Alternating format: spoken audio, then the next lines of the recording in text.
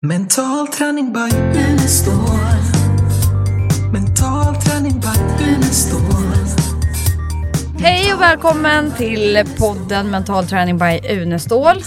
Vi är inne på avsnitt 34 faktiskt. Och jag sitter som vanligt med Lars-Erik och Malin Lake. Jo. Så. Det var väl, har vi gjort så många? Ja, vi har gjort så många. Det är väldigt kul. Kommer inte ens ihåg vad vi har pratat om. Det gäller att inte upprepa sig nu då. Nej, just.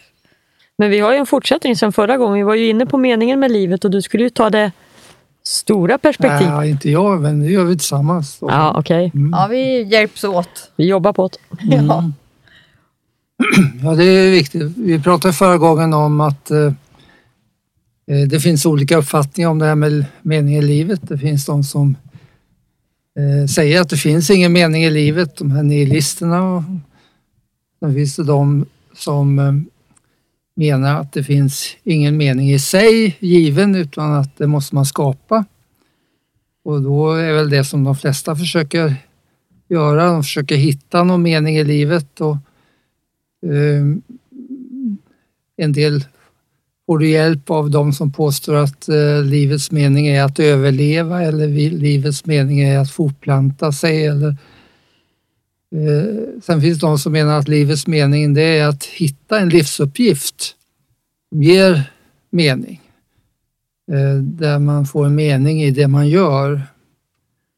Och det är väl ofta kopplat kanske till att känna att det man gör betyder någonting i det stora hela. Och vi var inne på det, hur till exempel meningsfullt arbete ofta innebär att man gör någonting som är mera än bara för månadslönen och så.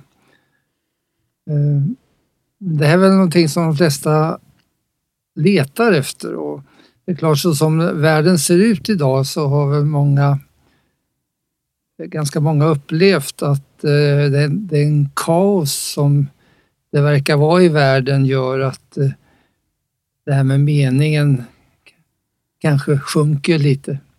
Så det kan vara viktigt att fundera på om man ska låta känslan av mening i livet komma från det som händer omkring, för då har det ju att göra med hur man upplever det. Och då är det lite synd att man framförallt tar fasta på det negativa i världen, som gör att en del tycker det är ganska hopplöst att överhuvudtaget göra någonting, eftersom världen ser ut som den gör, och att det kaoset kan leda till vår undergång, och då spelar min insats inte någon roll. Och där brukar vi väl säga att det är viktigt att inte låta det man inte kan påverka själv påverka ens uppfattning om mening eller hur man ser på livet och på världen, utan att koncentrera sig på saker som man kan göra någonting åt själv. Absolut, för det blir väl extra viktigt så här i de här tiderna med det som händer just nu med corona, och så är att fokusera liksom i nuet och se varje dag på ett positivt sätt. För jag menar, vi vet ju ändå inte vad som ska... Vi vet ju inte vårt öde, om det nu finns något öde. Det är också en större fråga. Men det gör ju att jag vet ju inte om jag blir påkörd eller ramlar, eller att det händer med någonting annat som jag inte heller kan påverka. Och det går vi ju inte runt och tänker varje dag att oj, nu det kanske inte är någon mening att åka och handla för jag blir påkörd av någonting, eller att det händer en olycka eller vad det nu är för någonting. Så på något vis behöver vi ha det förhållningssätt i den här kaosartade världen också kanske, för att kunna styra mer det inre. Ja, alltså det kan ju vara svårt för vissa att koppla bort det som händer i världen då, och att inte påverkas negativt av det.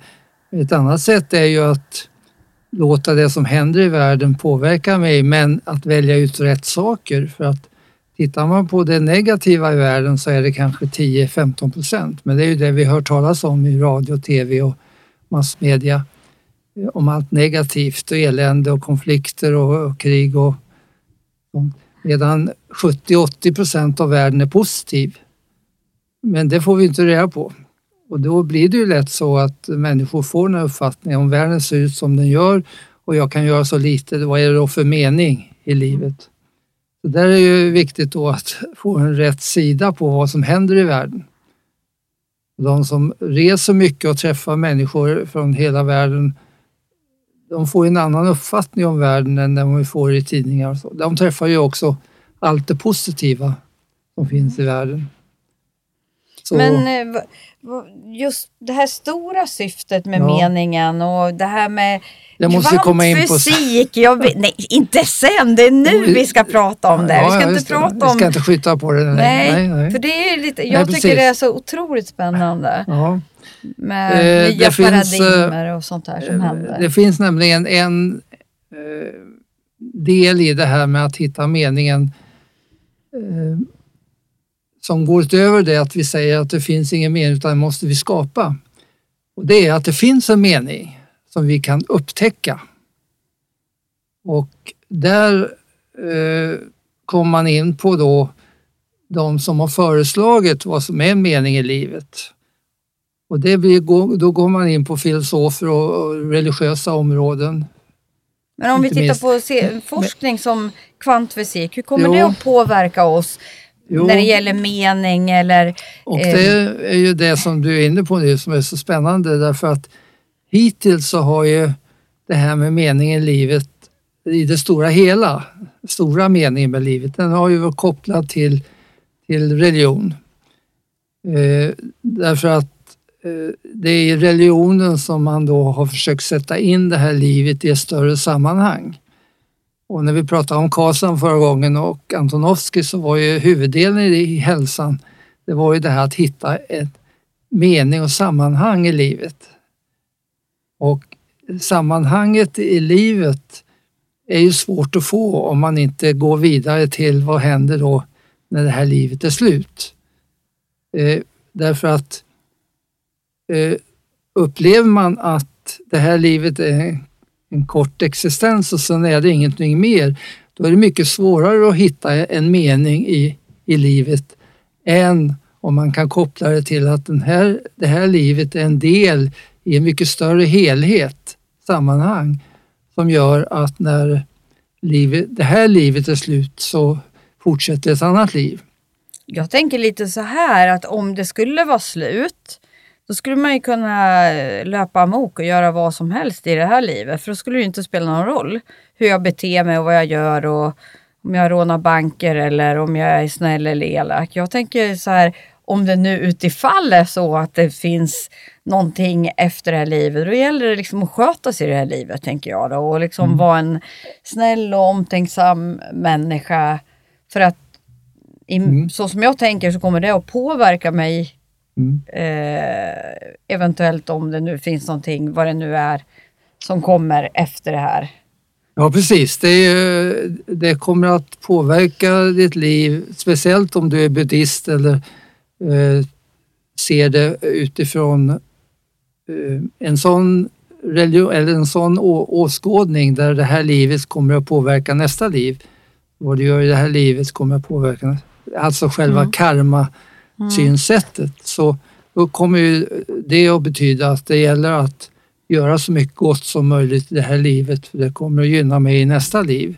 Och i detta liv, tänker jag. Ja. Och i detta livet, tänker jag. Ja, naturligtvis har man nytta av det. Men här kommer ju in det här, finns det ett öde och finns det någonting som vi kontrollerar? Eller hur mycket kontrollerar vi, och är det bra att kontrollera saker? Eller ska vi följa någon slags öde eller någonting som är förutbestämt? Ja,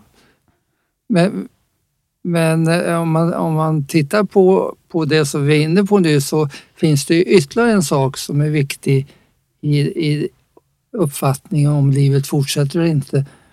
Och du var inne på kvantfysik och så, men det finns en uppfattning om medvetandet som jag vet inte om vi har nämnt i något tidigare program, men Det finns, man kan säga, 3 uppfattningar omkring människans medvetande. Och den vanligaste uppfattningen och den som har dominerat under alla år har varit att medvetna är helt fokuserat till hjärnan. Och det betyder, eftersom vi har hjärndöd nu, att när vi är döda så försvinner medvetandet som det är kopplat till hjärnan. Men så finns det en annan uppfattning som har börjat växa fram och blivit starkare och starkare. Och på den världskongress vi hade för 7-8 år sedan i Stockholm så fanns det rätt många som hade gått över till den åsikten. Och det var att medvetandet visserligen finns i hjärnan, men det finns också utanför hjärnan. Vilket betyder att när man dör så försvinner inte medvetandet. Utan den delen som inte är kopplad till hjärnan, den fortsätter att existera. Och den uppfattningen leder ju fram till tron på att livet fortsätter efter livet, alltså liv efter liv. Vart tar den delen vägen, tror du? Är den ute och fläxar runt någonstans? Eller vad händer med den? Montro? Är det energier alltså, eller är det, vad skulle den kunna, vad finns det för möjlighet? Det här har ju kopplat till religion och där har ju funnits olika uppfattningar då, till exempel inom kristendom eller buddhismen. Det gemensamma har ju varit att livet fortsätter. Men sen har man sett lite olika på det och det finns ju beskrivningar då att man hamnar på olika ställen beroende på hur man skött sig här i livet. Karma-uppfattningen eller helvete och himmel som har funnits i kristendomen och så. Men det är ju mer teorier. Tittar man på om det verkligen är så att livet fortsätter, då finns det mer och mer vetenskapliga bevis för att det är så. Det börjar ju med det här nära döden-forskningen som började för 30-40 år sedan. Man såg att när man dog så hände saker som var gemensamt för olika människor. När man kunde rapportera om vad som hände när man höll på att dö eller de som just hade dött och kom tillbaka. Och den uppfattningen då, vår gode vän John Pilotti var den första som skrev en bok i Sverige omkring livet efter döden. John Pilotti som är psykiater och som vi jobbar ihop med. Men där fanns ju då mycket tvivel på det, men den uppfattningen har blivit allt vanligare och Eberhard, numera den här kände neuropsykiatern, neurokirurgen i USA, han reser jorden runt nu och pratar om vad som händer när man dör, eftersom han dog och kom tillbaka. Och en av hans böcker som är översatta till svenska heter Från himlen och tillbaka, någonting sådär. Så människor som han har betytt väldigt mycket för att skapa förtroende för att det verkligen är så att livet går vidare. Jan Pilotti och jag och Pia översatte ju en bok för 25 år sedan av en känd amerikansk forskare som visade att livet fortsätter. Det här som när vi översatte den svenska så heter det Kontakt med andra sidan. Om banbrytande vetenskapliga experiment om livet efter döden. Och han visar ju ganska klart i den boken att det verkligen är så att livet fortsätter. Och i förordet till den boken skriver jag så här att jag har en god vän som är ateist.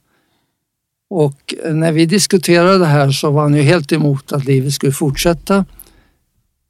Men jag fick honom att gå med på att min uppfattning var riktig och hans var fel. På 2 sätt. Jag sa till honom så här att om din uppfattning är riktig så kommer vi aldrig få reda på det. Om min uppfattning är riktig så kommer vi att få reda på det. Alltså är min uppfattning riktig.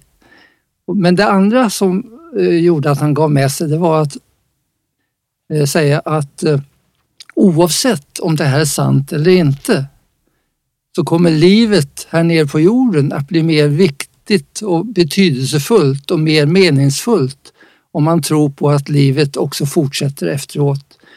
Och i och med att man har den uppfattningen kan man säga att då är det rätt. Eller det är bra, även om det inte är rätt. Därför att det påverkar det här livet och ger det en större mening. Men sen har vi ju det här med kvantfysiken som du tog upp som är jätteintressant. Ja. Och man kan säga att när det gäller att upptäcka mening med livet så är den här kopplingen till universum jätteintressant som en del av kvantfysiken. Och där när man då tittar på mening och ett större sammanhang så kommer det in mer och mer så att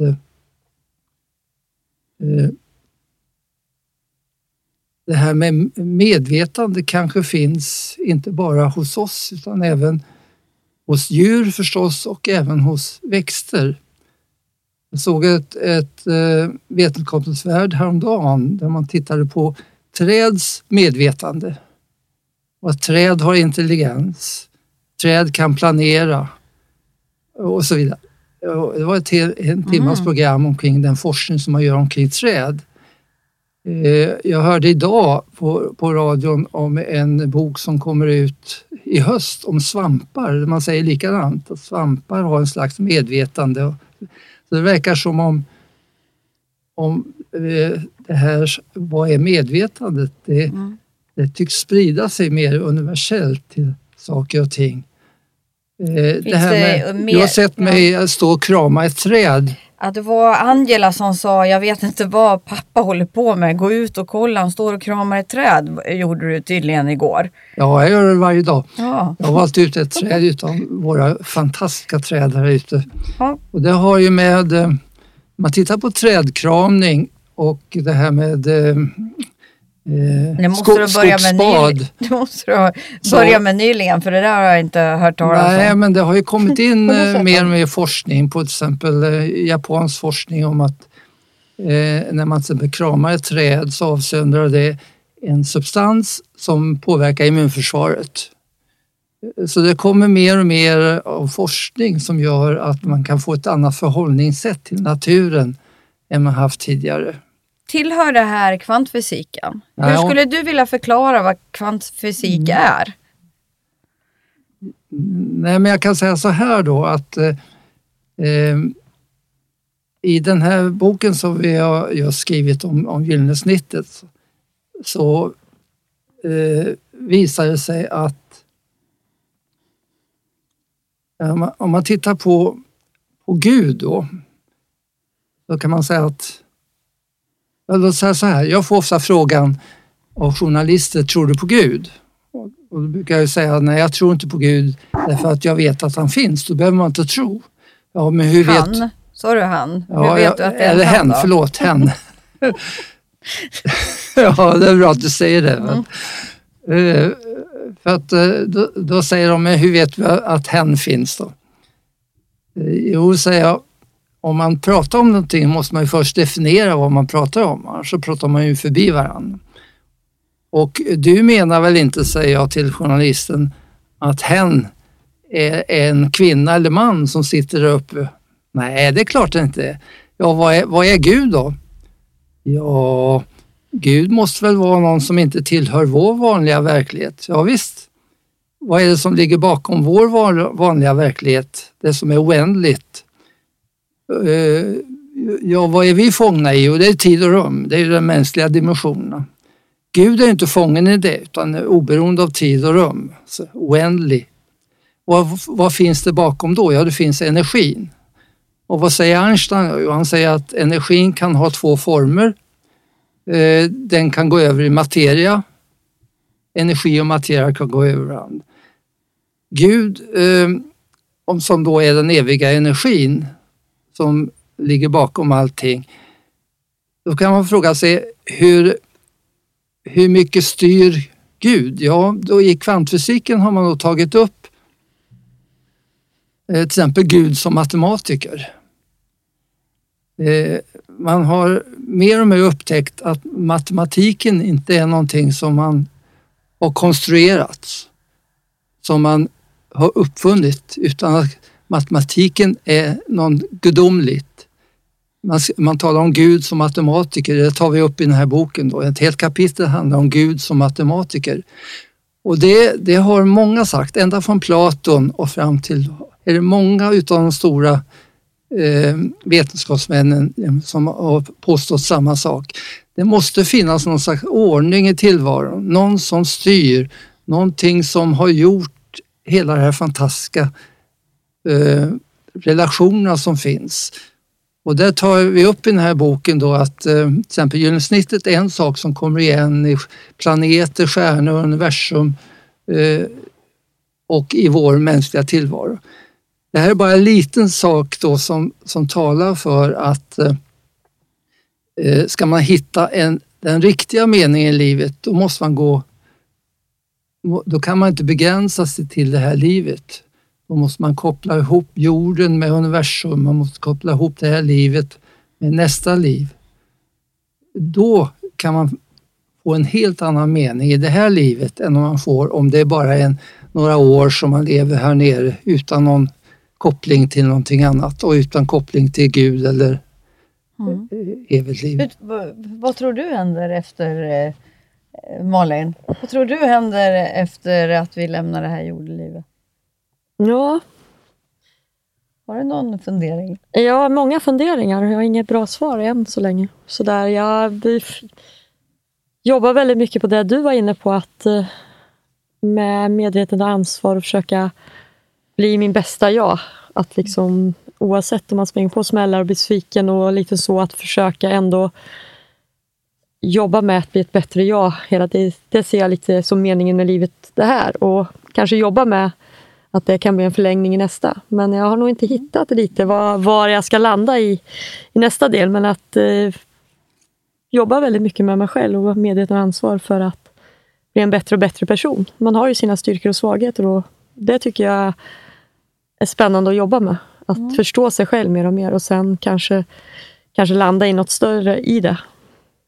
Jag har mer och mer fått liksom bilden av att vi kanske nu liksom lämnar det här jordelivet och kanske vi hamnar, och det är som ett smörgåsbord, så kan jag liksom välja vad jag vill göra i mitt nästa liv. Om jag vill vara lite energi bara, eller om jag vill ta mig ner till jorden igen, eller om jag vill softa 100 år och komma tillbaka senare, eller om jag vill vara någon slags energipåfyllning som inte syns, eller vad det nu kan vara för någonting. Jag ser liksom som ett litet smörgåsbord, så kan man gå liksom och välja vad man vill göra. Kommer tillbaka med en smörgåstårta. Jag kommer tillbaka med en smörgåstårta. När man frågar människor vad de tror på, då blir det trosfrågor. Och därför har jag tyckt det var så viktigt att gå över till vad är det som man vet.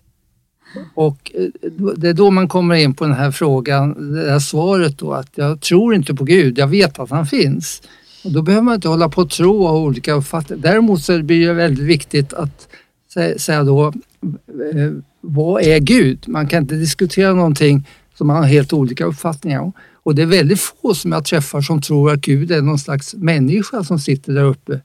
Utan man vet då att det är någonting annat, men man har inte förklarat vad det är. Och det gör ju då att man har förmänskligat Gud. I Koranen och i Bibeln och så talar man om Gud i mänskliga termer. Men det går inte att beskriva det som ligger bakom tid och rum i samband med ord.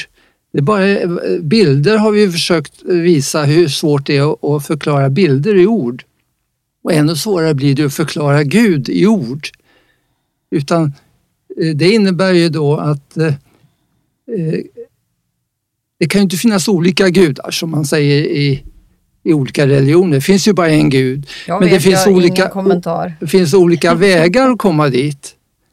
Och bör man förstå det, att det är samma Gud, men vi har olika sätt att beskriva honom med ord, då blir det ju så att, som jag brukar säga, jag är glad över att jag har hittat min väg till Gud genom kristendomen, och jag är glad över att du som muslim har hittat din väg till Gud genom islam. Bör man se det på det sättet så kommer ju konflikterna försvinna, istället för att man slår ihjäl en annan människa därför att han har en annan väg till Gud. Så det är ju på vägarna till Gud som konflikterna ligger. Inte på Gud, om man förklara vad Gud egentligen är för någonting. Sen kan man ju diskutera vilka vägar som är bäst, och där tycker jag att jag har ju läst halva Theol Kant, så jag är uppvuxen, min pappa var pastor, så jag är uppvuxen i en kristna. Men en sak som jag tycker till exempel buddhismen betonar mycket bättre än kristendomen, det är att det jag gör i det här livet har betydelse för framtiden. I kristendomen så är det mera att det är inte du som ska visa genom dina gärningar att du kan komma till Gud, utan det är genom nåden från Gud. Medan buddhismen är mer att det du gör har betydelse för fortsättningen. Och det är ju mycket en bättre värld på det sättet att det uppmuntrar människor att göra gott här nere. Så att där kan man säga att det finns det lite olika uppfattningar om de bästa vägarna också. Men i stort sett kan man säga att det inte är vägen som är det viktiga, utan det är ju målet, Gud. För att har man den, får man med sig det, då blir det en helt annan meningsfullhet i det här livet, kan man säga. Resan kan vara rätt skön med om man gör den bra. Vad sa du? Resan kan ju vara rätt skön med fram till målet. Ja. Det är den också. Men jag tänker också att men det är ju där striderna finns. Vilken resa till Gud är den riktiga. Nej, jag håller med. Eller samtidigt så kanske vi alla har någon slags gudomlig kraft inom oss som vi behöver hitta. Vi kanske är Gud allihopa, vem vet? Vi kanske har en gudomlig kraft som vi bara behöver hitta och kunna använda på ett positivt sätt här nere på jorden. Ja visst, det är ju jätteviktigt. Det du säger är för att Gud är ju inte någonting som sitter där uppe, som vi sa, utan Gud är ju, han finns ju överallt. Och det är ju som du säger att den här med asiatiska uppfattningen att Gud finns inom varje människa. Det är klart att han finns. Gud är ju inte någonting som är lokaliserat till en viss plats. Inom kvantfysiken vet vi ju att där kan saker och ting finnas på olika platser samtidigt. Påminn nu att det här är din uppfattning, för du säger att så här är det, men det är vad du tror. Nej, inte det här med att man kan vara på olika platser samtidigt. Det är ju helt visat. Och inom kvantfysiken finns det väldigt mycket som inte överensstämmer med våra vanliga naturlagar. Nej, precis. Beskriv några. Ja, det vill vi höra om. Det där vill vi höra mer om. Ja. Kunna få på flera platser samtidigt. Nej. Jag fick inte hålla på med en halvtimme. Alltså. Ja, vi har 4 minuter på oss, så det är bara att köra. Det vi har sagt är att du inte får säga att det ska vi ta senare. Det har vi sagt. Vi har ju en hel lista att beta av som är en senare lista. Nu håller vi på med det vi sa förra gången. Det är fantastiskt bra. Ja. Jo, visst. Men vad innebär till exempel kvantfysiken? När den liksom, nu är den ju visar sig på olika sätt och det finns en hel del forskning som visar vissa saker. Men för oss, en vanlig människa, vad kommer det konkret betyda? Som för oss i våran vardagliga tillvaro. Det kommer ju vända upp och ner på hela allt som vi har tänkt och trott på i mångt och mycket.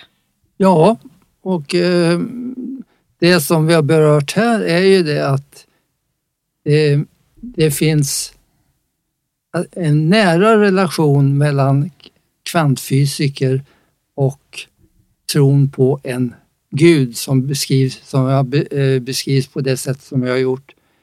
Jag menar, vem som helst, ta Einstein som jag brukar betrakta den första mentala tränaren också. Han talar också om hur att det är nödvändigt att ha uppfattning om en Gud för att kunna förklara kvantfysiken och förklara universum och tillvaron. Så att han är bara en. Jag kan räkna upp massor av forskare, allt ifrån Platon fram till vår dag, som säger samma sak. Så det är konstigt att inte den delen av kvantfysiken har nått ut mera till människor. Där man då, många människor säger att jag tror inte på Gud.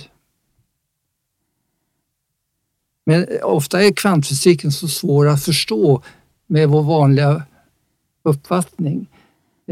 Ta en sån sak som tid. Vi har väldigt svårt att göra oss av med tiden. Och i kvantfysik och universum så går man ju bakom tid och rum. Och gör man det så Jan Pilotti håller ju på med att titta på om till exempel ljusets hastighet är den högsta eller om man kan komma upp i ännu högre hastigheter, för då skulle tiden gå baklänges. Och vad innebär det? Ja, det skulle innebära att orsak kommer före verkan och då försvinner hela vår tillvaro. Vi kan alltså inte klara en tillvaro där effekten kommer före orsaken till effekten. Men hela vår tillvaro är uppbyggd i en linjär tid. Först händer det och sen händer det. Som följd av det som hände först. Om det blir tvärtom så då försvinner hela vårt sätt att vara.